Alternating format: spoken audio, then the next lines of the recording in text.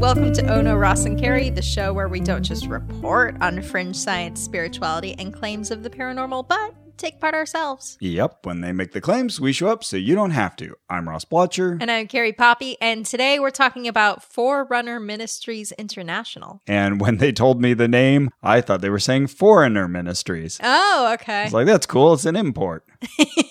There's a good play called The Foreigner. All right. Yeah. But no, this is Forerunner Ministry. Forerunner. Yes. F-O-R-E-R. Like one who runs before. Don't get it mixed up with Forerunner School of Ministry. No. That's something different? That's part of IHOP, which we investigated a while ago. Ah, the International House of Prayer. Yes. But this is also international. Yes. And don't get it mixed up with Forerunner Ministries, period. Because it's not that. Oh, really? It's Forerunner Ministries International. Oh, this is... Yeah, okay. I had a tough time Googling this. Wow. But you can find them at forerunner-ministries.org. Okay. No, wait, don't find them there. That's the other group. Find them at forerunnertv.com. I have done that now. Okay, revealing the mysteries of the kingdom of God. Yeah. Well, how did we get into this, Carrie? Oh, boy. This is a good story. Oh, boy. Okay, so y'all probably heard about how the world ended last month. Yeah, a lot of people sent us links to let us know about September 23rd being perhaps the end of the world, or at least a date of spiritual import. Maybe Judgment Day, maybe just the beginning of the end, so to speak. I had heard about this first from an old friend of the family who I hadn't talked to for years, kind of one of the few people in the world who hadn't yet learned that I had left the faith. And so when she connected with me on Facebook, she was saying a lot of things about, please pray for this. And so I was saying, oh, well, actually, this is kind of what I've gone through. And she said, oh, yeah, well, I can't really blame you. I've drifted away and come back, but you should really watch this. And she sent me this YouTube video that was this long sermon with a whiteboard where this guy was explaining... Oh, Gene Scott style. Yeah, right. It's September 23rd, and how this would be a cosmic event that was foretold in Revelation 12, and that the Virgin would have Jupiter come into her and she would give birth. Right. And by the Virgin, you mean the constellation Virgo. Correct. And I'm sure that's what the authors in the Bible meant as well. So you may have heard about a guy named David Meade who's been spreading this on the internet. He kind of got all the attention around the end of September because everyone was kind of giddily looking forward to his predictions not coming true. Mm-hmm. So David Meade said the world would end on September 23rd. He said it on his... Did it? No, it actually didn't. What's Isn't that today? Interesting? Oh, yeah, it's in October now. Yeah. Huh, weird. So he announced on his site, which is called writers-web-services.com, which is a real snappy title. So he's been writing a bunch of books about the end of the world, and specifically how the end of the world will be tied to Planet X, Nibiru. Nibiru, that's right. That came up in a lot of these articles, and I've read quite a few of these articles now about the significance of September 23rd. Yeah, so Nibiru was either going to cross paths with Earth or maybe collide with Earth, and this would hasten Judgment Day. This is a long-standing belief, this additional rogue planet that just happens to be wandering at some weird orbit in the solar system, affecting everything, but somehow unknown to astronomers, and will eventually collide with us. And that's what they were thinking, is that Nibiru would hit planet Earth. Right. And NASA had a very good response for that, saying, oh, if that was going to happen anytime soon, we would have seen it a long time ago, and we would know everything about it. Yeah, so this guy, David Meade, has been claiming for a while that he's a statistician and science guy. And Time Magazine actually went to him and were like, where did you get your science training you keep talking about? And he sidestepped the question and wouldn't tell them. Said, oh, if I tell you what university I went to, like I threatened my own privacy. Whatever.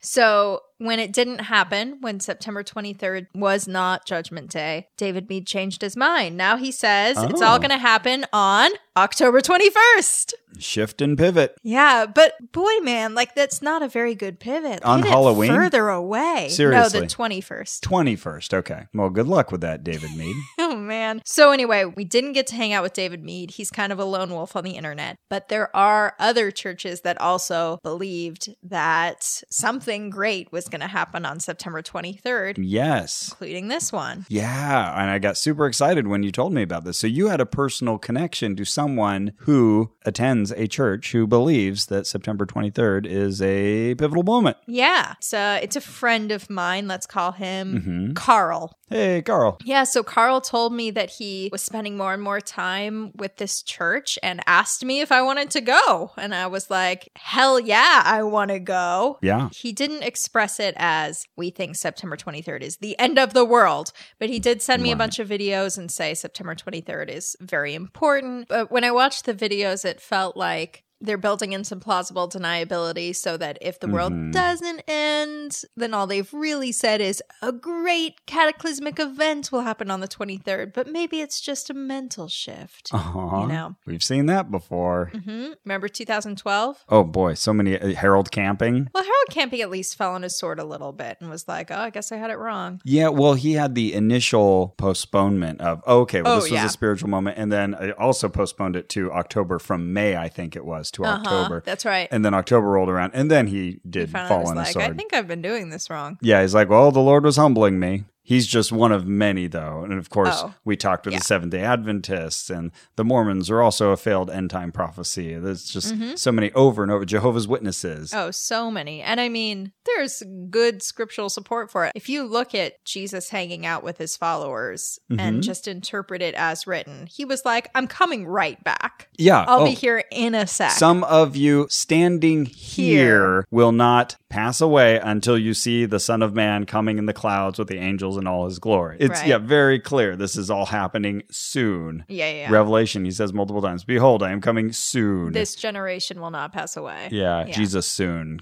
is a different version of soon. Yeah. I'm looking at the prophecy here. So this is from the beginning of Revelation 12. The woman and the dragon. It says, a great sign appeared in heaven, a woman clothed with the sun, with the moon under her feet. So that was supposed to be significant as well. There was going to be a moon that night, and it was going to be positioned somewhere near her feet, I guess. And a crown of 12 stars on her head. She was pregnant and cried out in pain as she was about to give birth. So I guess that's the importance of Jupiter being inside of, I don't know, that's a stretch for sure. My goodness. Then another sign appeared in heaven, an enormous red dragon with 7 heads and 10 horns and 7 crowns on its heads. Its tail swept a third of the stars out of the sky and flung them to earth. Now, if that had happened on September 23rd, I would have been impressed. True, but also if we're talking about stars, why does he suddenly say the dragon will push some stars out of heaven? Like the dragon is stars. That's confusing. Yeah. So the dragon then stood in front of the woman who was about to give birth so that it might devour her child the moment he was born. And she gave birth to a son, a male child who will rule all the nations with an iron scepter. And her child was snatched up to God and to his throne. So just keep that in mind. As you listen to the rest of this episode. I love how there's just like clearly someone's drug-induced fantasy in the Bible. Yeah. She flees into the wilderness to a place prepared for her by God, and she's going to be taken care of for 1,260 days. All right. So I'm guessing Forerunner Ministries will have something to say about what happens in 1,200 days and change. Oh, yeah. There's so much fun math. It's a lot like Amazing Facts now, that way. I appreciate math and keen appreciation of math. But yeah, I don't know if it's being used in a healthy way in this particular accounting. Yeah, not all math is equal. So just to give you some background on Forerunner Ministries, I did watch the documentary that they have on their website that's supposed to be sort of the landing place when you come to the website. And it's about, I believe it was about an hour and 40 minutes. A lot of information. And right off the top, you're introduced to Michael Petro. Mike Petro. Yeah, or actually, maybe he pronounces it Petro. Everyone around me was saying Petro because I remember thinking, oh, like rock. Okay. Like Peter, the rock, the firm foundation. I think of petrol. Yeah, that too. So he's introduced as a prophet, an author, the founder of Forerunner Ministries, and also a doctor. Ooh. I don't know what he's a doctor of. So the documentary is called The End Is Here. It heads straight in. It tells you right away a bunch of biblical prophecies have already been fulfilled. We're in the Messianic end times. And a bunch of Michael Petro's predictions have come true. Ooh. They don't soft pedal this. They're like, this guy's a prophet. Yes. Take it or leave it. An apostle, they referred to him as. Yeah, I think they call him both. Yeah, that's true. They did also refer to, I think, multiple people that we met as prophets. And apostles, yeah. Yeah. This story kind of begins in 2015 when there was an Israeli boy named Natan. In the video, he looks to be maybe 13. And I guess he clinically died. He had a near-death experience. He lived in Israel, where obviously the prevailing religion is Judaism. Mm-hmm. And when he came back, so to speak, he had all of these stories about going to heaven and seeing God and how God told him to follow the Torah. Too much of the world has forgotten the Jewish laws and so on. We've covered NDAs before, near-death experiences. We talked about them when we did a Sawbones episode. And one thing they're very famous for is that whatever culture you grew up in, you're likely to have visions pertaining to that culture's spiritual beliefs. Right. So not a huge surprise. That Much like his sleep experience. paralysis, your experience is going to be largely dictated by what you expect to see, what your culture has given you. Right. Anyway, Michael Petro wisely made hay out of this and was like, oh, see, he is confirming everything that I've always said, that the Christians need to restore the old Judaic law. We've gotten too far from the original church. And if we all start following the mitzvahs again, that's when finally we'll herald the end times. So not just the 10 commandments, but the 613 commandments. Right. Which made me wonder, like, are they all observing the Sabbath on Saturday? What are they? I'm pretty sure he was wearing blended fabrics. Oh, that's true. And he had clearly cut the hair at the sides of his head. Oh, that's true too. We should ask. So he claims that that's what he's been saying for a long, long time, and this confirmed it. It's just like one Jewish boy saying everyone should be more Jewish. Like, yeah, okay. Not that unexpected, but anyway, I think Michael Petro's really good at sort of capitalizing on things other people say, as we'll see throughout this video. Ah, okay. In the documentary, they show Natan explaining all the things he saw, and it takes up like a lot of this video. This is like central theology for them, is this boy from 2015. Wow. Yeah. That just feels heretical to me as well. Not focusing on the scriptures, but focusing on this one person's personal revelation. Right. From a near-death experience. Right. Okay, continue. Okay, so, we're told that God actually downloaded information to Moses, and that's how we got the commandments and the mitzvahs. Like the aliens. Like the aliens. Download. Okay. Loved it. They Cool. mentioned Let's bring twice. that back. Yeah. They said, a lot of churches have thrown out the mitzvahs, and Forerunner Ministries is about restoring them. And I've heard this from a couple small churches where they seem to think they're the only ones who are like, I just noticed that Christianity came out of Judaism and we should care about the Jewish laws. And I'm like, you're not the only ones to say this, but they always seem to think they are. Yeah, there's this very superficial love for Judaism and embrace of little pieces of its culture. I was raised with this. I remember having Jews for Jesus cassette tapes that we would listen to. There was just this fascination with Jewish culture, but really on a surface level. You're the perfect audience for it because you're Jewish by descent or brought up Christian. Yeah. Right. Those were for you. You're the Jew for Jesus. My mom was really into that because her mother was Jewish, and so she's half Jewish, and that makes me a quarter. Not too shabby. Yeah, congrats. Thanks. Okay, so now that there's this resurgence of churches and believers that will restore the scriptural law, that tells us that Jesus is finally coming back. Oh, it's about time. So there are still prophets today. Michael is one, obviously. Now, they kept mentioning the seventh angel of Revelation, who's supposed to warn the people of God about Jesus' return, and they would dance around it. They'd be like, oh, the seventh angel. And I was like, are you saying Michael's the seventh angel or what? But they just kept being like, who knows what that seventh angel's gonna be like? And I don't know. Weird. You thought maybe they were thinking it was him? Maybe? I wouldn't imagine so. Okay. They didn't outright say it. Okay. So. But Ross, is it? Oh, me? Yes. In the modern age, guess when and where God began to speak to people through his prophetic word. Okay, so somewhere in the age of the modern church, God starts to speak to people.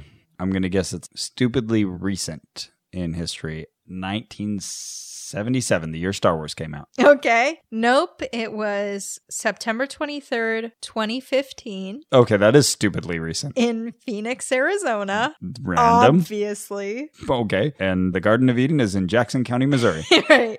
When God told Michael Petro to tell the assembled church that judgment had started. It was Yom Kippur that year.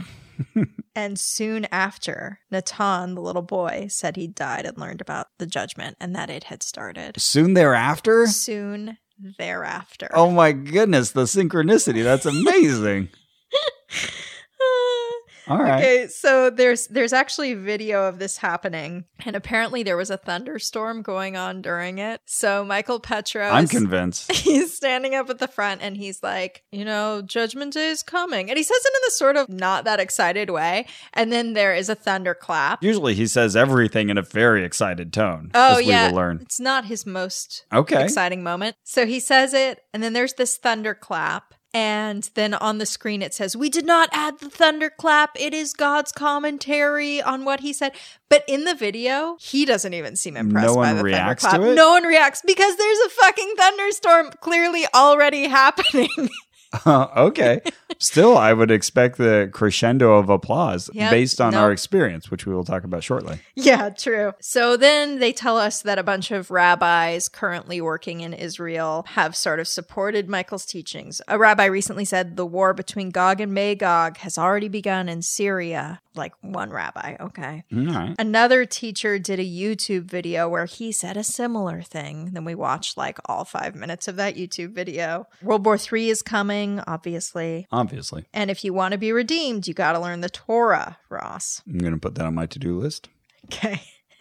So then Petra tells us, other prophets alive today say that it has to happen. Judgment Day has to come before 2018. He says that outright on camera. It has to come before 2018. Interesting, meaning something we'll actually notice and see? That's certainly how I'd interpret that sentence. Okay. Well, hey, that's coming soon. All right, good. But, when the new year comes, if it hasn't happened, I won't be too surprised if he says it sort of happened, but we didn't see it. Mm-hmm. He also says in the video, the Messianic era will begin before Rosh Hashanah 2017. Ah, yes, which is right around September 22nd. Right. But then there's also a video from 2015 where he says, the rabbis are saying that the world can't even go on another year. What? Why did you leave this in the video, you guys? Yeah, oops. Edit that out. Yeah, right. That invalidates what you're saying. And then there's another later video where he says, we're going to see the glory of God in 2017. It's just all over the place. But, okay, guess where and when God finally released his baptism of fire? Oh, goodness. Okay, well, it was probably after 2015. Yes. Because that's when God started speaking to humans again. Okay, all right, so I'm going to say sometime, we're running out of time there, so I'll say early 2016 and in Trenton, New Jersey. Okay, well, God finally released his baptism of fire, which is like an important part of theology as far as like energizing the remaining believers, right? Okay, yeah. Like a whole new Pentecost. Right. He finally did it. Rosh Hashanah 2016 in Victorville, California! Victorville! That's where it's all beginning! Wow! Oh, perfect. Okay. And Victorville's so close to us. It's so lucky. Amazing. God is really working today. Yeah, so anyway, the thrust of this video is basically like, the end is here. We can't tell you exactly when, but we can kind of tell you when. Maybe it's September of this year, but we'll see. Okay. Wow, that was very non-specific. So how can people find this video again? ForerunnerTV.com? Yes. It's the only documentary that pops up in the top screen, so. Cool. Yeah. Well, thanks for watching that. You're welcome. I hope y'all enjoy it. So you have this friend, Carl, who then invited you to come out. And we were super excited about this because I was bummed we were going to have the end of the world just slip by us without interacting with any believers. Totally. And we were on our way to another investigation, which we are very excited to tell you about. It was so good. And his church was meeting in Victorville. Which was kind of on the way. On the way-ish. Yeah. So it was like a 2-hour drive. 2.5 hours, really, because it was on a Friday night. And at 9 p.m., who starts a church service on Friday night at 9 p.m. in Victorville? Good golly, I don't know. But we drove out there. So picked you up and we just drove out. We sure did. Out to Victorville. It's a ways from Los Angeles. And we're thinking, okay, we got to get to this other place, this other investigation tonight. So, we'll go to the 9 o'clock service. We'll get out at 10. Yep. We'll get in a bit late to the other place, but it should be manageable. Okay. Oh boy, what fools. What fools indeed. Little did we know. And he had sent us this email in advance, your friend, and you'd forwarded it to me. It gave us kind of the lowdown on their theology and what to expect. And really, I'll just say at this point, we could have gotten away with just reading that email. Emails. Yeah, he was very thorough. I gotta say. Very generous with his time and interpretations. It was a long email, but more information dense than yeah, some definitely. Other and I would ask him a clarifying question and then get several paragraphs back. Yeah. I think he's probably pretty eager to share all the stuff that he's been learning because he's been going to church a couple times a week for months. And Not even a couple times a week, several times a week for months. And he was happy that you'd invited a friend. The more, the merrier. The church was called the Turning Point Church. Yeah, so this was an interesting thing. That's not necessarily their church, but it's sort of a brother church. This was a special night, I think, because of the special events happening the next day. This was September 22nd. They had invited 2 other congregations to join them in worship at this Turning Point Church. And when we finally got there, maybe 15 minutes early, he was already saving seats for us. Yeah. It was like in a theater complex. And I was expecting it because I've seen many theater churches. There's various churches that do that where it's actually like a theater. But this was its own kind of separate room. It didn't feel like a modified theater. It was a large room, tall ceiling. Felt like it might have been built for something else. It had kind of a stage area. I feel like it was kind of like a conference space or church. Yeah, large white walls, tall ceiling, fans. But it had like a raised dais. Yeah. So it had been made for some sort of performance, or at least the dais had been added there. Yeah, not sure exactly what the original intent of this building was. But as we approached it, there was a big sign and there were people out front to greet us and usher us in. Yeah. Lots of Bible verses in frames, mirrors as we came in. But very quickly, we were in that big main room. Right. And Carl spotted us like immediately. Yeah, he was waiting. Before I could even scan the crowd. Was he texting you along the way? Yeah, he texted me once or twice on our way. He wanted to make sure we were going to be there. We were there on time. Saved seats for us. I hadn't had dinner at all that day. Oh, that's right. And I was thinking, I think I'll be okay. Well, we'll just be here for like an hour. I'll go get some we'll be food. okay. Yeah. So we went and sat down next to him. There was also an incident where you tried to go to Del Taco. Oh, yeah, that wasn't happening. It was like a Del Taco inside of a gas station. Yeah. Very important we get this right. The point is you had wanted food and could not get it. Yeah, it was okay. So we went and sat next to him, and you were next to Carl. I was on the other side of you, and we were over on the left-hand side of this house left bank of seats. Yeah, there was like a central section of chairs and the right side and the left side. So we were on the left side close to the entrance. And on the other side of me, there were these 2 young fellers, and found they were from Australia. So they had pretty strong accents. We thought they were really young, like mid-20s, and then it turned out one was like in his 40s or something? No, one was 37, so he was older than me. And I'd been asking him, because he was telling me about all these places around the globe he'd gone. And I was like, wow, you've done a lot of traveling. Is this for school? He said, oh, I'm 37. Oh, okay. I wouldn't have thought it because he looked really young. And then the other guy next to me looked super young. I was like, don't tell me you're 37. He said, no, I'm 21. Okay. So, much better. Much better. Much better. A lady at Griffith Observatory the other day asked me if I was planning on studying astronomy in school. Ah, you gave her a high five. Yeah, these guys were interesting. The older one, he engaged me in conversation. He was really into talking about what he believes. And both he and the other guy were saying that we're not expecting anything huge because we were trying to ascertain, is something really big going to happen tomorrow that'll be noticeable? Or is it going to be more of a spiritual thing? They said, probably more of a spiritual thing. So. Yeah, which is a little bit of a disappointment, but fine. Yeah. I asked Carl the same thing. And I said, do you think that it's going to be more of like a mental shift or something really obvious. And he said, oh, it's so interesting that you use the word shift. That's so astute of you. Because I guess that's the same word Michael has used. They were working on a laptop that was sitting on the lap of the younger fellow who was next to me. And it was hard to get a read on him because he would spend long periods of time just being very quiet and almost sullen. And you'd wonder like, oh, is he not into this? Are you not having a good time? But then there'd be a certain moment of a song or there'd be a certain speaker and all of a sudden he would just light up and be all excited. And they had up one of these Bible programs on the laptop. So they were telling us about eSword.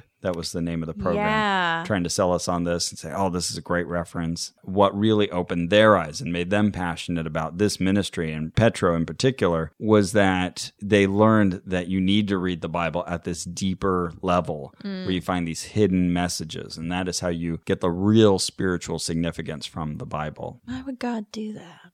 Why would God do that? Yeah, and then they were telling me, this is just amazing. There's miracles happening here. And they told me in advance that there was this woman who had her hearing completely restored. She was deaf, and now she can hear. And then they were trying to look around for her. No, she's probably here somewhere. Oh, and there was another gal who her knee was injured, and now it's all better after she was prayed for miraculously. How injured was it? Right. Like, oh, wow, cool. Tell me more. Sure would have never gotten better on its own. And so they went, and one of them found her and brought her back. And I hadn't heard any of this, so all I know is the next thing is these guys are like, Ross, here's this woman. You thought they were trying to hook her up with me. Set you up. Yeah. It's like, wow, last-ditch effort at the end of the world here. Cool. Hi. How's your knee? How's your knee? It feels really good right now, actually. And much she, better. Shows us her knee, puts it in front of us. Yeah, well, cool. looks normal. Yeah, don't know what it looked like before, but yeah, that knee inside of some pants looks great. Happy for you. That was an awkward conversation. Need any more healing. Right. I think I quickly steered the conversation somewhere else because there just wasn't much more to say about her healed knee. So then Carl told me, though, that there have been a bunch of healings in this church. Yeah. People who have restored their vision, their hearing. Yeah, I mean, really extraordinary things. And I think it's on the website. It says that Michael Petro has healed people of HIV. Eesh. We're making faces at each other. Yikes. Yeah. I don't even know. When people say they're healed of HIV, I'm like, clearly they didn't get a blood test. So why do you think this is verified? What do you even do with that? Yeah. Well, we only had maybe 20 minutes to chat and do all this before people started to settle down. We were going to go into actual service mode. There were a lot of people in there. I think the crowd grew to, I'd say 400 people. Good. Because I would have been like 30. I don't know. It was a big room and there were a lot of people in it, a lot of chairs. It felt kind of makeshift, I guess, because it was this one-time joining of the 3 different churches. It was pretty diverse in its makeup. You had younger people, older people. You had people of different races. Pretty good representation. A lot of Spanish speakers, absolutely. What was kind of cool in this experience is that most of the teaching was first spoken in Spanish and then translated to English, which was kind of a nice flipped script for me. I'm so used to getting to hear my language first and then wait for the translation. Right. And it would go back and forth based on who the speaker was. But everything was, in both languages all throughout the night, which is a good way to buy time as well. And that's true. A lot of time was bought this night. Ooh, boy. So soon after this, they started their worship. And as many of you churchgoers or former churchgoers know, often this starts out with a little bit of music.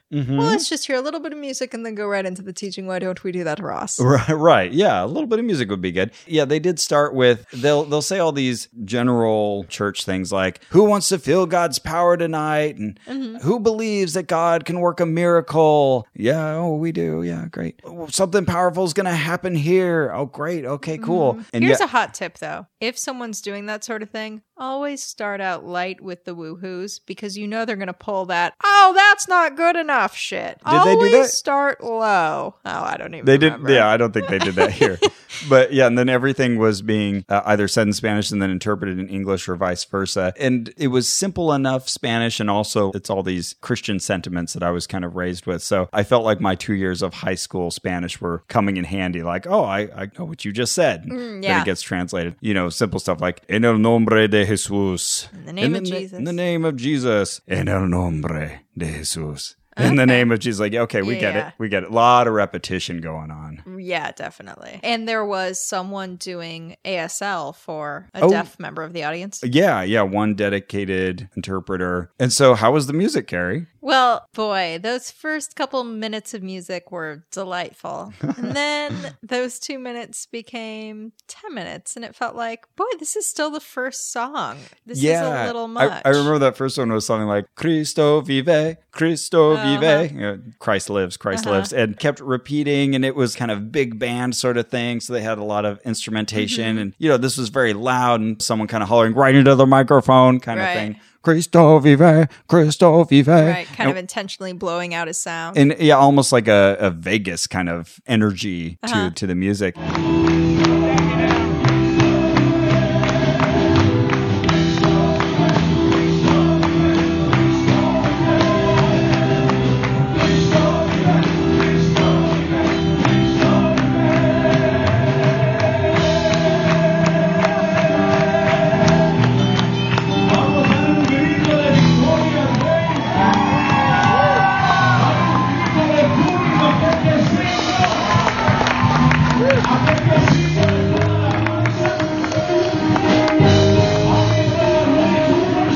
And then there would be like a little bit of a verse or something. And so I jokingly leaned over to Carrie at one point, like, oh, just 3 more verses, because it felt like they're wrapping this up. Oh, I way underestimated. Oh my God. That song went for at least 15 minutes. Yeah, I think that's right. Because I looked at my Fitbit a couple times and was like, I can't believe this is still happening. And that wasn't just one song that went on forever. It was a dozen?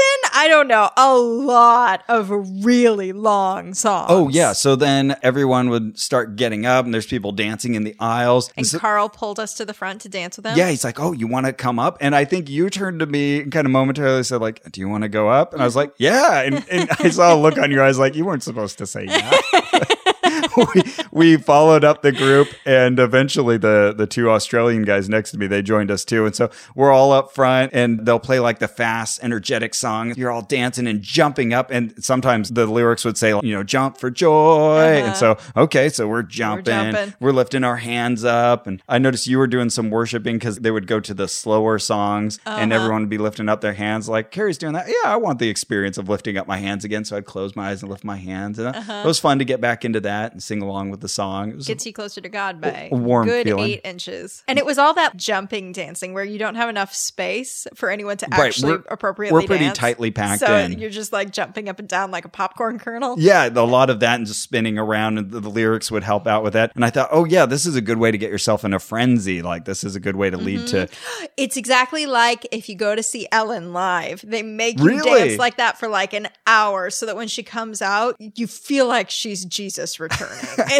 It's so intense. But it works so well. Everyone's just like clapping and crying that she's here. I was waiting for the speaking in tongues to happen because this was a perfect prelude to speaking in tongues. It didn't happen. And one of the pastors even said something about how they're a charismatic church and some other churches don't do speaking in tongues and things, but we do. I was kind of waiting for that, but yeah, it didn't happen. There were a couple ladies who came up with flags. Yes! Like flag dancers. Right, yeah. One was blue, one was purple, and they were waving them around, and they had these intricate spinning designs. And Carl leaned over to me and said, that's our church. We do a lot of dancing. And then every now and then, certain things would spark this one guy who had a big horn. Oh, was he the guy with the horn? Curly horn, and he would blow it. This is, again, this kind of mild level Jewish fascination. And so at one point I texted Carrie, pretty good shofar. Oh, right. And I was like, this is some sort of pun. I don't really understand. Yeah, it's a stupid Jewish pun. So yeah, he was blowing the shofar horn. Every now and then he would just get so filled with excitement that he'd blow on that thing as hard as he could. So yeah, we were in this wild fever packed in the midst of a bunch of people. And we were into it. We were jumping, we were dancing, got our hands in the air. It was great. I was loving it. Yeah, it was decent. It was a workout. So it was. So I used Fitbit. You get a lot of steps out of that? I had gotten all my steps and like I got half of them in that service. Fantastic. So yeah, we would do that for a long time, and then like the music would slow down. So it'd be like, oh, are we all going to go sit down? No, we're just going to sway slowly here. So that, I'd say we were up there for a good half an hour. It seems like it. And also we're like crowding out the front row of parishioners. They can't see the musicians or anything anymore because there's this little mosh pit in front of them. Yeah, that's a good description about the size of it. Yeah, but they were into the dancing too. Mm-hmm. Yeah, eventually. And that front row was all young, very pretty women. It felt like it was a planned thing to me. They picked out certain ladies and said, you are very young and eye-catching. We want you sitting in the front row. Mm-hmm. I don't know if that's just get the attention of younger men and keep their eyes forward. I don't know. Or if it's for Michael Petro himself. Maybe. But yeah, definitely that seemed like a thing. Mm-hmm. Yeah. Oh, maybe they were all friends. All 8 of them. Mm-hmm. And so we sat back down eventually and we thought, okay, good. They've got us all riled up. Here's going to come the message. Yep. Did it come? No. No, it did not. We sang more. And I'm starting to think, what if Judgment Day does come tomorrow? Are you going to give us like a heads up for the newbies here? Because you haven't even mentioned it. Right. And I'm looking at my clock. I'm going, okay, it's been like an hour and a half and you're still just singing more. Like, we're still singing? Okay. You had me at just the right level of excitement and exhaustion. And that would have been the perfect time. I would have gone with you on a hill pop. Right. Exactly. Yeah. I would have drank whatever it is you're handing out. But no, it's just more singing. And then more people got back up and danced around again. Like, oh no, why are you doing this? Stop it. And they would do a little bit more back and forth translation. Again, just the same little platitudes like, I'm feeling God's presence tonight. Are you feeling it? I remember at one point he asked us to turn to the person next to us and ask them, what is a miracle? That's right. Ask your friend, what is a miracle? So I turned to Carl. He kind of like shrugs and he's like, I don't know, what's your definition of a miracle? And I'm like, something that happens sort of outside of our scientific understanding. And he's like, yeah, I would say something supernatural. Okay. Like, that's very sensible. Yeah, we're both like, all right, we know what a miracle is. I turned to the young guy next to me and said, what is a miracle? He almost deflated. He just kind of like his head sunk down. He looked down. I didn't know, like, are you falling asleep or are you thinking about this? That would be great. Yeah. He was like, you're so boring. Again, I think of Scott Pilgrim reading the email. It's so boring. So he sat there thinking about it for a few beats and then he looked up and he said, I don't know. I mean, I guess it's really understanding the Bible at the hidden meaning level. This is just like their go-to answer. Lame. He didn't ask me my definition of a miracle, but it would have been like yours. So yeah, an abrogation of the laws of physics. Sure, there you go. So I love the thought though that the teacher's up there and is like, who wants a miracle tonight? And he really means, who wants to understand the Torah on a deep level? Right. Oh, goodness. But we did see some miracles. Yes. Some signs and wonders. Oh, yes, we did. Oh, my gosh. So after about 2 hours of worship, seriously. Yeah. Like more than 2 hours of worship. Yeah, it was insane. Like you had to pee during that. It was long enough for you to need to pee. Oh, yeah. I had to run off and pee. And this is after 11 o'clock. And finally they say, okay, we're going to work some miracles. Who here has problems with their hearing? Okay. A very specific call. Okay, let's think this out. There's a bunch of elderly people in the audience. There's a person with an ASL interpreter. Yeah. I'm not going to be impressed that you knew and there's someone has hearing problems. And there's not an immediate response. It was long enough a silence after that request that they could have gone on and said, who can't walk? Or right, who's got a knee problem? Right. But no, they just kept saying, oh, we need someone who maybe your hearing could be better. Or they kept like trying to open it up a little bit. And so finally 3 people kind of wandered forward. Including one of the guys watching the ASL interpreter. Right. First they came up to a young African-American boy, or he was maybe a teenager. They said, tell us about your ears. And he said, I don't know. My hearing is like, it's not 100%. It's 70%. Because I've listened to, a lot of loud music. A common story among the youth. I have a lot of friends with this problem. And so they put their hands on him and they say a prayer in Spanish and it's interpreted into English. And then they ask him, how is your hearing now? He says, oh, I don't know, like 70%. He's like, it's kind of the same. all right. And they pray over him again and they say, okay, we're going to have you go stand over there. So over there is like 20 feet away. Oh, okay, yeah. A little distance away. He has not gone over there before. This is not a solid A-B test here. Right. They have him stand and face the wall away from them. Said in sort of a low voice. So I'm talking right now. Can you hear me talking? Hear me? And they're saying this into the microphone still. Right. And I can hear him. I'm just fine. And I'm sitting much farther than he is. And let's say I have 100% hearing and he has 70%. If I can hear that, he can hear it. You at could 70. probably have heard it faintly outside the door. I mean, it's on a PA system. Right. And so he kind of nods and raises his hand like, yeah. And they're like, oh, wow. Wow. I think he really thought that was even like the preliminary question. Like, well, do you hear us here? Okay, now we'll start the test. And then that was the test. And then they walk a little farther on the stage and say, well, how about now? Can you hear us now? And he's like, yeah. He turns around and they're like, look how far away you are. Could you have heard us this far away before? I loved his response. He goes, I don't know. I didn't stand over here before. I wanted to hug this guy. I'm like, you're awesome. Yeah, good point. He was not giving them what they wanted to hear.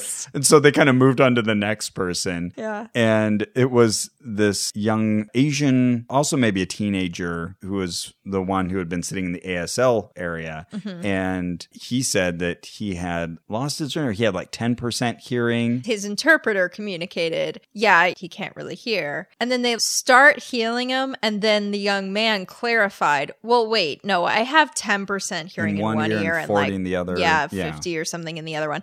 And then they acted like this was news. And now he has 10% in one ear and 50% in the other. Oh my God. And it's like, you don't just come up with those numbers all of a sudden. He clearly knew that when he walked up. It was just very clearly them trying to use this old information as their accomplishment. To shoehorn it in, And so then what they would have him do is they'd have him turn away from them toward the audience. Pathetic. They would clap the main minister who was doing the main healings, right? And so he would do a loud... He would clap his hands right next to the guy's ear. How many times did I clap? And like, even if the guy had been completely deaf, you would feel the wind on your face. Yep. Yeah, it was sort of like angled towards his ear right next to it. So yeah, you'd feel something. And so yeah, they'd ask him to put up the number of fingers to say how many claps he had just heard. So he'd be like 3, 1, 5. Right. And so the young man responding to all this, the guy with the hearing loss, he would hold up 2 fingers or whatever after 2 claps and have the most annoyed look on his face. Yeah. Yeah, too. Oh, Come on, so this can't possibly him. be the test. Yeah, I know. And they totally wrapped it up like a victory. And the kid goes back and sits in his chair and looks so unimpressed. Oh, absolutely. And I was looking at his ASL interpreter and he looked, I felt, maybe I was reading into this, but it looked like he felt a little disappointed and perhaps abused by this moment. It was cheap. It was a cheap and tawdry healing, quote unquote. Awful. And I thought, oh man, this is embarrassing, guys. Yeah, they were really bad at faith healing, and faith healing isn't too tough. Right, I mean, let me clarify. Healing people with your mind, very tough. Convincing people you healed them with your mind, not that tough. A lot easier.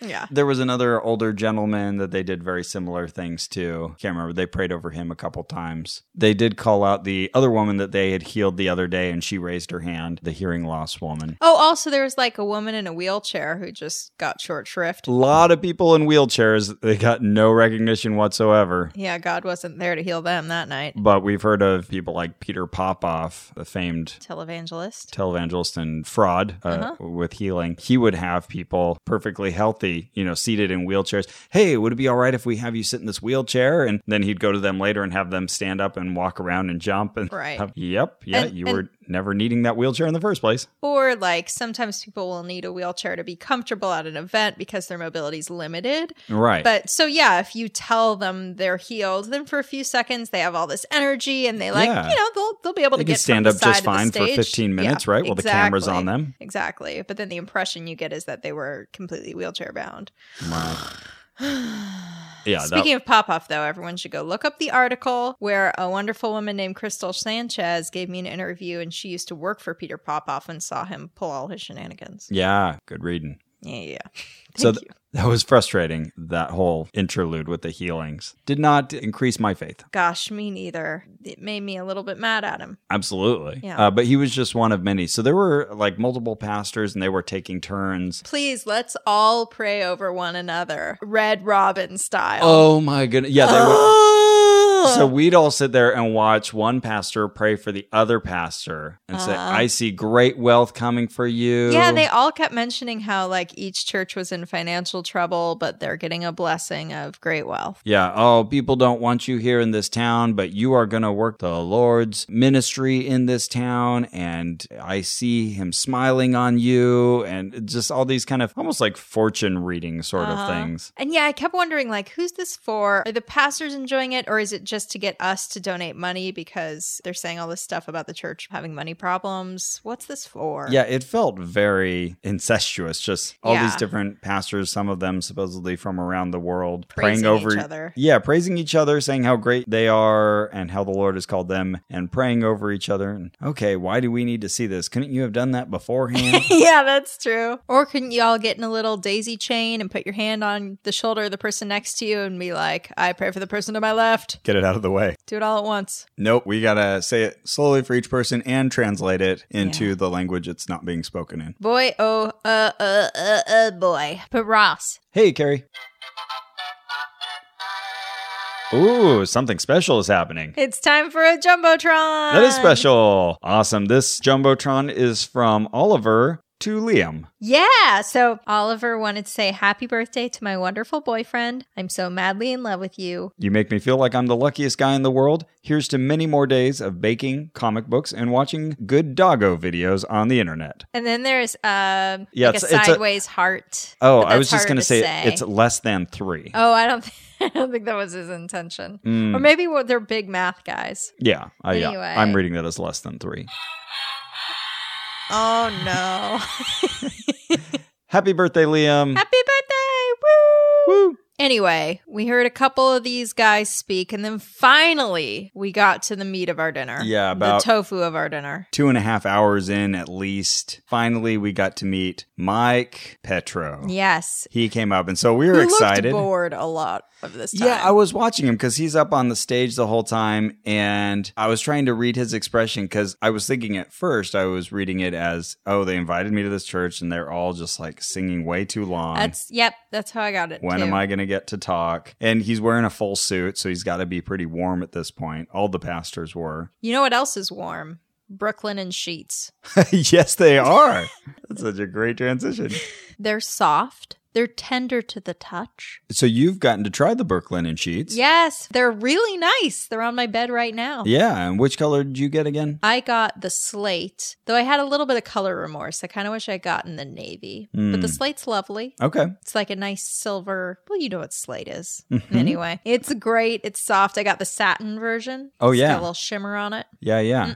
Comfy, right? Yeah. Well, you know, Ross, this episode is actually sponsored in part by Brooklinen. Thank you, Brooklinen. And they have an exclusive offer just for our listeners. If you want to try these out as well, if you need some new sheets, this is a quick, convenient, and cheap way to find just the right high-quality sheets. You can get $20 off and free shipping if you use the promo code OHNO, OHNO, at brooklinen.com. And actually, Brooklinen is so confident that you will love your new sheets that they offer a risk-free 60-night satisfaction guarantee and a lifetime warranty on all their sheets and comforters. Can you believe it? Yeah, there's really no reason not to give them a try. If you need sheets, now's the time to do it. Give it a go. You can support us and get some great new sheets. Exactly. So the best way to get $20 off and free shipping is to use the promo code OHNO, oh no, at brooklinen.com. That's BROOKLINEN.com. And the promo code is, oh no, what else were we saying was warm? Mike Petro's suit after standing up on that stage for a long time. Yes. Probably not as comfortable as Brooklyn sheets.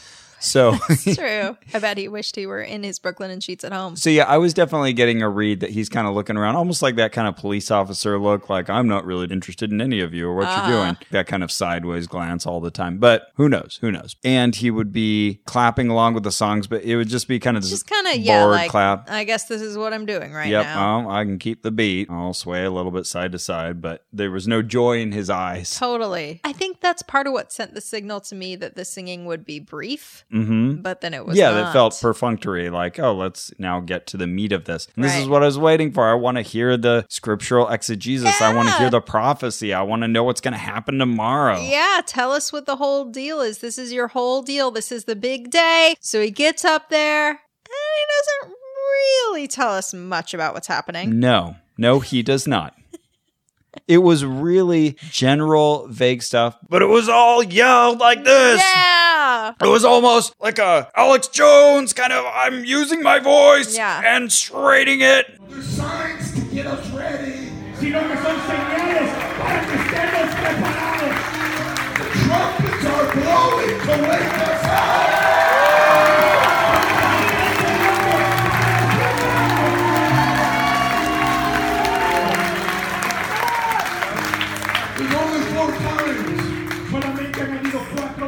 That the trumpet is blowing in Scripture. Que se menciona las trompetas en la Escritura. Una is for a marriage. Es para un matrimonio cuando suena la trompeta. Two, segundo, it's to wake up and move. Es para que despertemos y nos mudemos. Three, tercero, to prepare for war. Para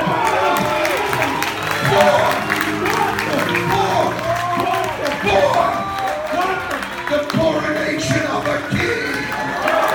You know what's weird about him is that, as dramatic as his voice gets, his face always looks the same. Yeah. He always still just felt kind of like he was half into it. And the guys who were next to me, they had traveled so far to follow Apostle Mike and hear what he had to say. And so I was thinking, okay, this is going to be rich with content. But no, it was just a lot of these platitudes like, we're here to hear this preaching of the Lord. Yeah. And everyone's, woo! Yeah, we are. And then it gets translated into Spanish. And he's capable of doing powerful things. Woo! Yes, he is. And do you believe that? Yes, we do. Yeah, exactly. Yeah. And just straining his voice, too. It hurt my throat just hearing it. Yeah, and you're Jimmy Church. Jimmy Church. Oh, man. Yeah, it was really surprising how little was there. And we're creeping toward midnight. And I'm thinking, okay, we need to still drive another hour and a half to where we're going, go to sleep, and then wake up early in the morning to start this other investigation. Yeah. How long can we be here? Please talk about the end of the world. Please. Yeah, or whatever you think is going to happen tomorrow. Because again, they're kind of like, non-specific about it. Maybe it's the end of the world as we know it. Maybe it's not as we know it. Right. Just tell us. They did say a couple things about what was going on. Yeah. Though I wouldn't have been able to decipher them if it weren't for Carl and the website and so on. But they did mention the man-child who was moving into the man-child will be born to the virgin. Kept saying man-child. Every time I heard that, I just thought of every Seth Rogen movie. Man-child. Yeah, a lot of talk of the man-child. Yeah. So that's who is going to be born. Yeah, and I guess this man-child is going to be important in the end times. Right. But we're not going to see this happen. So this prophecy is describing this event that's happening out there somewhere. And I don't know if this is a literal man-child. Is there actually like someone being born? Or is it just this metaphorical thing? I think it's just that where the man-child represents the remnant of the church, right? The true remnant, which is this particular Forerunner Ministries and group. Or planet. Yeah, or is it the planet Jupiter? What is the man-child? I don't know. But all of it is this description that he's making of things that are happening right now, today, Yeah, and he says the remnant church are the ones who understand scripture on this deep level, and they're the ones who are going to be the forerunners. But he never specifically says it's only the people in this room or anything. And what really floors me is that there is no way to verify any of this. Yeah. Correct. Just, he's talking about this big major thing that's happening now, but there's no way you could ever possibly know that it actually happened. Right. Except that I told you. Woo! Yay! oh, this is so flimsy. It's not at all falsifiable. Right, yeah. Although I think it's designed that way. And oh man, he said some wild things. I loved his story about Benny Hinn? Yes. So, when you're going to Best Buy and maybe you need a new record player, and then you see someone and you're like, who's that? Oh, he reminds me of someone I saw on a Benny Hinn tape. Right. At first he was like, why does that guy look familiar? Oh, that's right. He's someone with Benny Hinn Ministries. And if you don't know who Benny Hinn is, he's a faith healer, very successful in Florida, owned many mansions and cars, crazy rich fellow, and he'll knock people over. If you've ever seen that video of the preacher waving his coat at people and them all falling down. Kind of like dominoes, yeah. That's Benny Hinn. There's this great video where they put that to the sound of, let the bodies hit the floor. It's very entertaining. So he sees this follower of Benny Hinn at a Best Buy in Victorville. Oh my gosh, what are you doing here? Aren't you one of Benny Hinn's guys? And he's like, yeah, well, God called me to come here, to Victorville. To the high desert. Because that's where he's moving. And everyone, they just cheered over that. Yeah. Victorville. And now, to give you guys an idea of Victorville, it's not a bad town or anything, but it's just like the burbs in the desert with a bunch of chain restaurants. Yeah, it's just like there's, strip mall kind of atmosphere, just a bunch of small shops aligned along this desert straight away. Yeah. Victorville. There's a bowling alley. That was certainly the most passionate story ever told about a Best Buy. Yeah, definitely. People loved it. Yeah, the force of his voice was just not at all matching the content of what he had to say. Yeah, I remember at some point, one of the other pastors was praying and he shouted something about how the Lord is starting something great and he's starting it in Victorville and yelled it out almost like, goal! In a football game, you and I were cracking up just imagining that. Victorville being this major avenue of God's power. Yeah, because it's a lovely, lovely town, but it's a bit of a nothing town. Big fan of Victorville. Yeah. Not saying anything against Victorville. But I think don't send us a bunch of emails, people in Victorville. Actually, did you know that Victorville has a great employment rate? That's your corrective email voice. Yeah, right. And some very forward-thinking policies have been recently enacted in Victorville, and I would appreciate it if you said a good word for Victorville. And I felt that it was kind of a negative tone that you use when you're talking about Victorville. Listen, guys. We love Victorville. We love Victorville. We love your emails. Most of them are really nice, and we love them. There's a strong minority of people who send us corrective emails on very small matters. And it doesn't need to be kept up as a tradition. It could stop. So, oh boy, what else did he say? He was using a lot of this coded language because the whole idea of this ministry is that you find these hidden symbolic meanings within the Bible, but particularly the Torah, the first 5 books of the Bible. And so I think that email originally from Carl had really cleared up everything. It was a very, very long email. Yeah, sure. But I think he succinctly, that's an appropriate word, summarized everything we actually learned that night. And more. So, I think a lot of the information we literally had because Carl had emailed us. Right. And it helped tie a lot of these things together. And we had Carl as well. Every time something would get stated, or even like something was stated during the service, he would lean over and tell us, that means this. Oh, he said apocalypse. Apocalypse means removing the veil. And removing the veil means understanding the Torah. Thank you. Carl, and the Torah means the mitzvahs, and the mitzvahs are the rules. Right. But we don't follow any specific rules. The virgin is the church. And yeah, but also some stars. Right.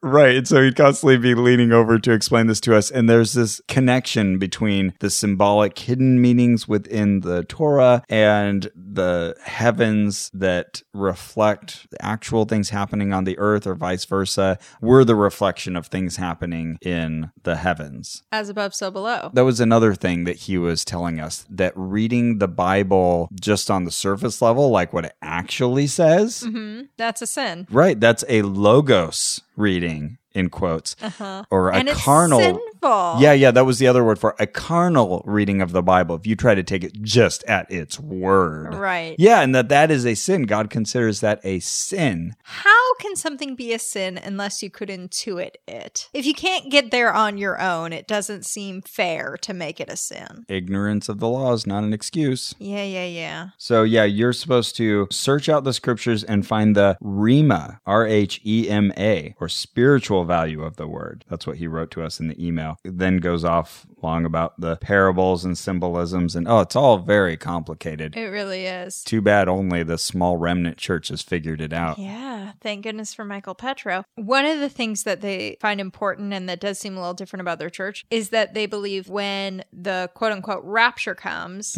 it happens in reverse. The believers stay, and the unbelievers are ushered away. Okay. Interesting.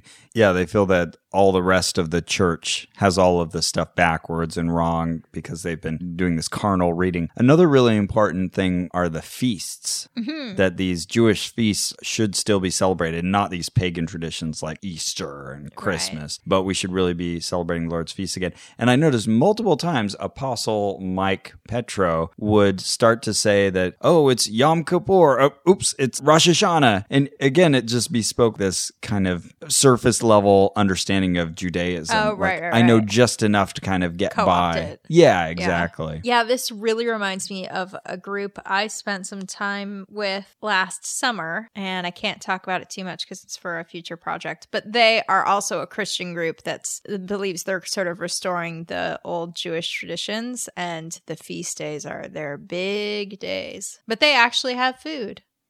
Because it's a feast. Yeah. All right. So we've talked about Christ opting, but we see also within Christian churches the Jew opting. The mitzvah opting. Moses. Moses opting. Israel opting. Dreidel. Israel steal. Okay, is steal. Is stealing. This is a harder one to turn We're not into finding a the pun. right portmanteau here. Yeah. Mount Sinai.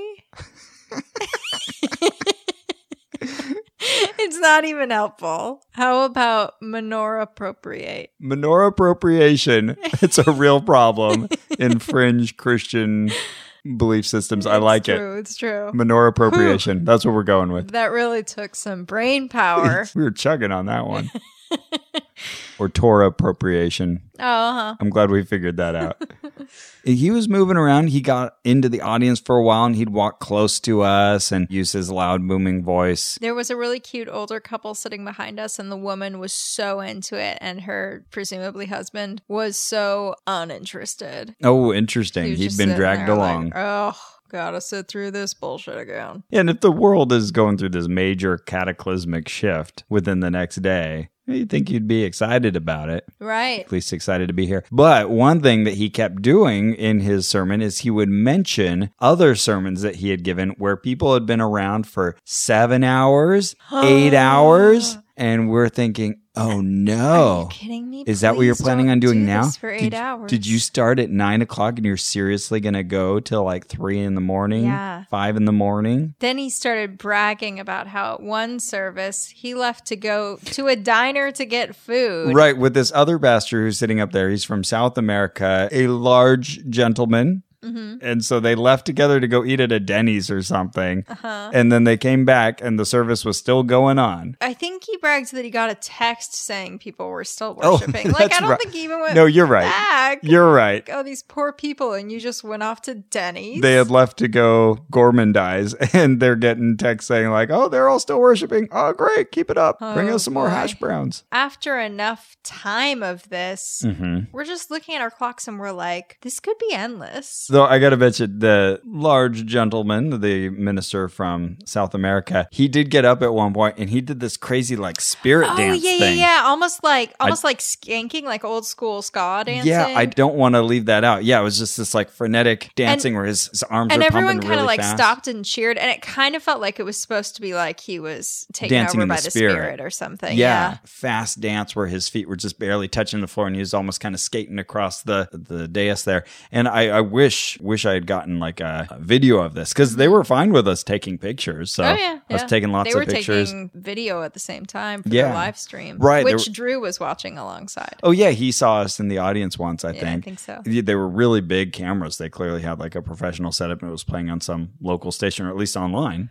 So yeah, I was bummed I missed that moment. I messed up a couple times that night where I thought I was videotaping us jumping up in the front and I had actually turned off the video. Oh yeah, and then I classic. get the video of me putting it in my pocket. Stupid. Oh no. Stupid Ross. The best one of those I've ever seen is Deanna Reasonover, who's a writer on Adam Ruins Everything. Saw her in a live show and she was like, I'm going to show the video of me proposing to my fiance. And then the video is just her going, oh fuck, it wasn't on! Oh no. Can you imagine? Oh no. You're thinking you're getting this important moment. Oh fuck, it wasn't on. Yeah, I did this great like pan of the whole audience and us jumping around and raising our hands. Oh well. Oh, well. So finally, was Michael still up there when we finally just decided to bail? No, like we've told little sections here, but it was broken up. So he would give one part of his sermon and then someone else would come up and then all the ministers would pray for each other and then he'd speak again. Right. And so it was in the midst of all this. And I think someone else was talking at the time where we looked at each other and went, yeah, what are we going to do? And there's no end in sight. It's not like, okay, it's going till 3. Let's decide whether we want to stay till 3. It might be going to 3 tomorrow. There's been no mention of the structure of this. Right. Only hints that sometimes it goes for 7 or 8 hours. Yeah. Yeah, both of us are like trying to weigh each other's resolve here. Like, oh man, but we got to start tomorrow morning with our next investigation. What do we do? And we had to wake up early, which I don't like to begin with. Yeah, and there was another hour and a half of driving ahead of us. So finally we just had to give up and like, sorry, Carl, we got to go. Who was very nice about it. Yeah, so we said quick goodbyes to all our companions on either side of us and then wandered on out. But Ross, the very next day, Judgment Day happened. Oh yeah, I remember that. Let's see. Well, the sun came up and tides go in, tides go out. We did our daily thing. I don't remember anything Did you like. feel just sort of more judged? No, not really. Huh. Okay. Yeah, you know I what? just felt like it was just like a generally judgy day. And you texted Carl. I said, yeah, so how was today? And he said, today was quiet. Yeah. Today was quiet. But, since he has continued to invite us to other services, we're not sure if we're going to go or not. But I'd be interested to see how they deal with this aftermath. Though, do they have anything closer than Victorville? They have a church in Koreatown. I think they rent this space. I don't know how consistently they're there. Okay. Now, this gentleman lives near you. Yes, he does. But he drives out on the regular to Victorville. Yeah, he said that he stays there most of the time and just comes back once or twice a week. I want to share just a piece of his email here just to give people an idea of how this worked. But this is pages long, essentially. It also helps to understand the Hebraic mindset and learn the symbolisms and what they attribute to scriptures. For example, mountain in the Hebraic thinking is mindset. So when Moses was up in Mount Sinai and saw the burning bush, which was God, this was symbolic of God resting in Moses' mind and giving him his commandments. Another symbolism is that seed means the word of God. The current church has bastardized this to mean money. And that is what the current church is focused on, which is grievous to God. God is trying to impregnate us with his seed, his word, or secrets and mysteries, because when that happens, it actually changes our carnal and beastly thinking and changes us to make us more like God. Whew. That's a lot. Yeah. And that's just a tiny section. Tiny fraction. But that's okay. They were very, very helpful emails. Yeah, when you would ask for slight clarifications, you'd get another few paragraphs. Yeah. But man, I can't imagine if you're studying this constantly. Yeah, you must just feel brimming with this information and hope someone asks you. Right. And you're just ready to shoot off with plenty of revealed knowledge. And I felt like, at least in the 3+ hours we were there, that we didn't get much content. Yeah, next to nothing. I remember like the first 2 hours and 20 minutes, I realized like I have learned nothing new. Yeah. That's crazy. Yeah. But I will say they didn't ask us for money other than passing around the donation plate. Oh, and that's right. Didn't have a hard sell on it either. They had white buckets, and yeah, they did take a little break after Mike had gotten started. And they passed it around. The young guys next to me, they dropped in coins. I put in a 5 spot. Carl put in something. Yeah, it didn't look like a hard push. Yeah, and people weren't giving copious amounts of money, clearly. Now, who knows if this was on top of their tithing, but I didn't feel pressured at all to put money in it, so that's good. Yeah, absolutely. But who knows what happened in the next 5 hours that everyone stayed. My goodness. Because we left. Yeah, we drove out farther into the desert, and you'll hear more about that hopefully soon. I know what you're thinking. Do these people just live in the desert now? No, we don't. It's just a coincidence. But we like the desert, and we love Victorville. Victorville! I want to hear all of your ratings, Ross, but first, you know what podcast network should be in the desert, but is instead in the city? And it should be in the desert because it's so good. And that's where all good things come from. Is this a fun podcast network? Mm-hmm. I mean, how fun would you say it is? It's the most fun you could have. It's the maximum fun. That's what I was thinking. Maximum fun. Yeah. They make shows like this one. I love it. Good stuff. Man, every time. Well, I hope that you're enjoying this podcast you're listening to as much as we are pretending to. But anyway, why not listen to another podcast too? It's called The Flophouse. And on our podcast, we have recently watched a movie, often a bad movie, and we review it on our podcast, but mainly talk about other stuff and, I don't know, hang out. It's all about hanging out, feeling like you're being with your best friends. Who are your best friends? Us three. Dan McCoy, Emmy Award-winning writer for The Daily Show, Stuart Wellington, owner of the best bar in Brooklyn, Hinterlands, and Elliot Kalin, former Emmy-winning head writer for The Daily Show with Jon Stewart, former head writer of Mystery Science Theater 3000, The Return, so many things. Author of the upcoming children's book, All right, Dog. that's enough. The Elliot's credits just go on and on. Yeah, but if you like the idea of listening to 3 funny guys talk about bad movies, then why not come over and listen to The Flophouse? It's available at MaximumFun.org or wherever fine podcasts are found. So get out of here. Ross. Hi, Carrie. Hey. What would you give Forerunner Ministries on a pseudoscience scale where one's something not at all pseudoscientific, it's scientific? Mm-hmm. What's that one where you used to be on all fours and now you're upright and you used to have hair, but now you don't? Right. Lamarckism. Yeah, okay, that's a 1.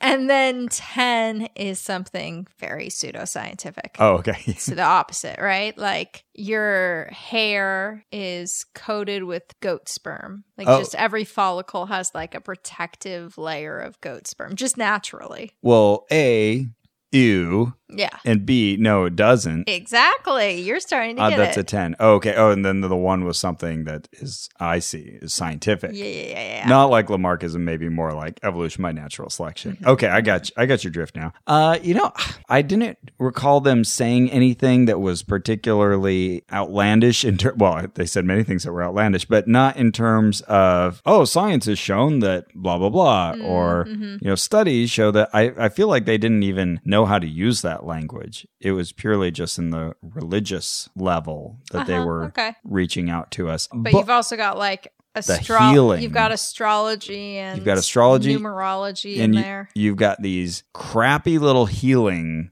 services happening, and that's going to get a pseudoscience rating from me right up. So you know what? You just got a 6 for that. Yeah, okay, that seems about right. I'll give it a 6.3. The whole like astrology angle, I think, really stands out about this group. And astrology is a very old science that turned out to be not so good. And also the Bible stuff, which isn't the numerology stuff. Yeah, isn't directly tied to science, but it's trying to use the language of rationality and logic and just not doing it very well. One might say that math is, in fact, the language of the natural world, Ross. One could say that. One could say that in this voice.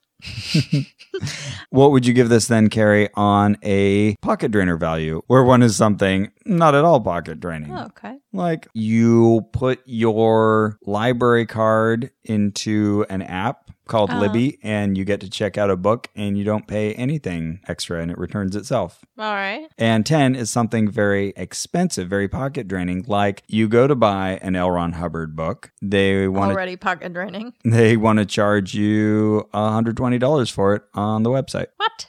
That's ridiculous. That would be ridiculous. That would be a 10. From what I could tell, I've got to give this a low rating. Just from my little experience, I would not be at all surprised if I just saw a tiny sliver of that. Right. Once you're in it more, Right. then they get the hooks in you. But based on mine, 1. Yeah, the same here. There was no big cash grab. They did talk a lot about money when they were praying, but we haven't seen that expressed yet in any form of coercion. So yeah, I'll say 1 as well. What would you give it on a danger rating, where 1 is something not at all dangerous, like using an ice tray to get a lovely, delicious cube of ice into your drink? Ah, that's nice. And then 10 is something very dangerous, like going ice skating on a lake that isn't completely frozen over. So there's sensitive spots on the ice, and you're carrying a bunch of anvils. Oh, no. That was your second mistake.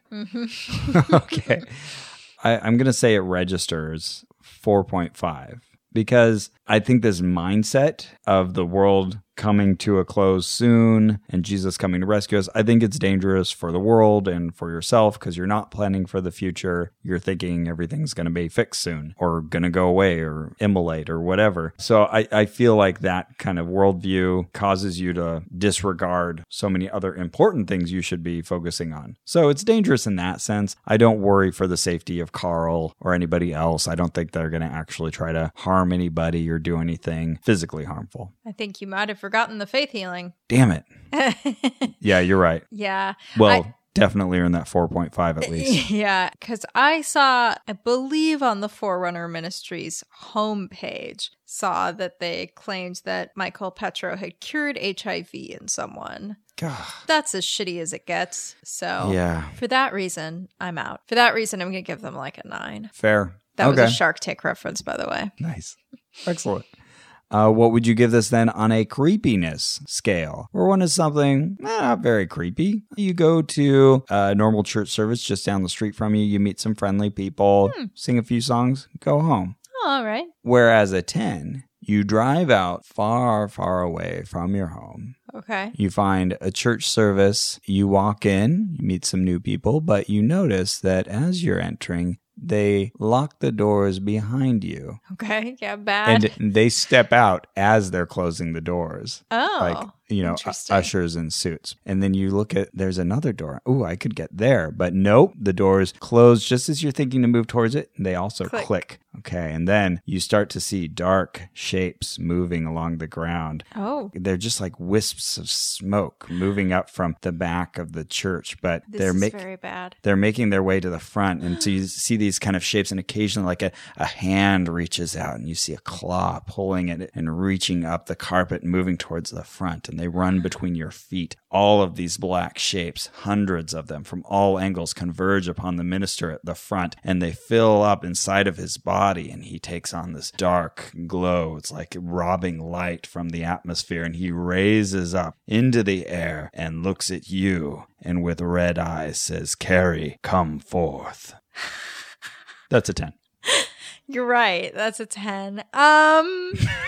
Gosh, is this as creepy as that? I'm going to say no. So it's not a 10. I don't know. End of the world stuff always has a little bit of creep. You know, like when I left for it, Drew was like, "Will you just promise me you don't eat or drink anything there?" Oh, yeah. That was very sweet. Yeah. You know, I think he knew it was safe. I knew it was safe. Make Ross do it first. Watch Ross for at least 15 minutes. And then if Ross is okay, maybe you can. You know, it's one of those things where we both knew it was safe. But the fact that your mind even went there is like a little creepy, you know, that was even possible. I don't know, a 2. Yeah, I would say it definitely registers just with the symbolism of the language they're talking about, and the virgin and the man-child and impregnating the virgin. What is this? This is 2017. What are you talking about? Yeah. Give me a break. A little boy coming back from the dead. Right, that being the whole start of this ministry. Definitely creepy. I'm going to say, I'll say 5. Okay. Say registers pretty solidly on the creep factor. Fair. That's fair.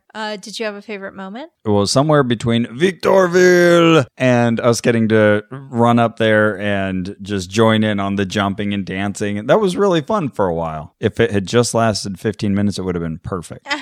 I I guess my favorite moment was the guy who was like, well, I don't know, I never stood over here before. Oh, The guy yeah. kind of showed them up a little bit. Yeah, he was awesome. If that man is listening to this podcast, that very young man, we want to have you on. Oh, Please yeah. contact us. You're probably not listening. But you would be welcome. Hot drinks, thumbs down, I guess. Yeah, I don't recall any kind of hot drinks on offer, and it was kind of hard to get out of your seat even just to get to the bathroom. So thumbs down. They did, though, have hats and sweatshirts for sale that said #fearless, I think. Oh. Not the same. Well, cool. Yeah, that was a good time. I guess we'll see whether the world ends now on October 21st. Yeah. Okay. So we've got a little extended. Yeah, that was kind of a deadline there, right? Yeah, at least for David Mead, that was the deadline. The new deadline for Michael Petro would be the end of 2017, since he said it has to happen by 2018. Right. Yeah. So, okay. So we've got a few months here to keep an eye on the state of the world. Yeah. And maybe we'll get to go back. Maybe. Let's see. We'll see. Well, that's it for our show. I almost just said my name. Gary Poppy. And Ryan Seacrest out. Our theme music is written and performed by Brian Keith Dalton. Our podcast is produced and co-edited by Ian Kramer. You can interact with us and see our photos at facebook.com/onrac, ONRAC. You can subscribe to us and write a review for us at iTunes. And you can also support this and all our investigations by going to MaximumFun.org/donate. All of you donators out there are the reason that we can do this. Yeah, thank you so much. Boy, we've really, if you look back over the last 6 years, our investigations have really grown thanks to these people. If you see us, tell us, and we owe you a high five. Yeah, that's right. Or a warm hug if you're into those. Find us in person. Make us high five. I mean, don't go out of your way, but if you see us, let us know. Find Ross, you find him. Oh, this just got creepy. Is it as creepy though as that rising? No. That floating, Nope. floating pastor? Nope. Okay. All right. See?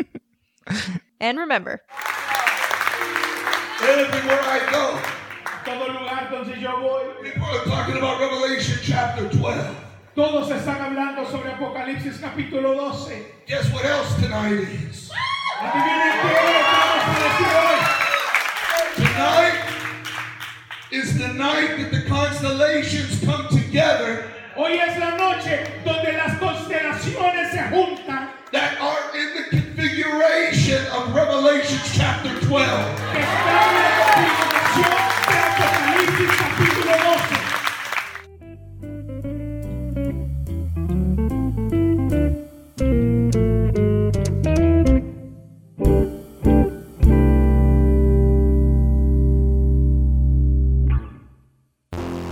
What's the deal with Brexit? Have you seen Happy Valley yet? How do British people pronounce Edinburgh, Leicester, or Norwich? Not like that. Are you tired of getting your world news from reliable sources, often with no puns or sexual innuendo? Why was there a butcher's hat haunting Coronation Street? What's Coronation Street, and why is Dave Holmes obsessed with it? International Waters pairs a team of comedians in LA against a team of comedians in London in a pop culture battle royale.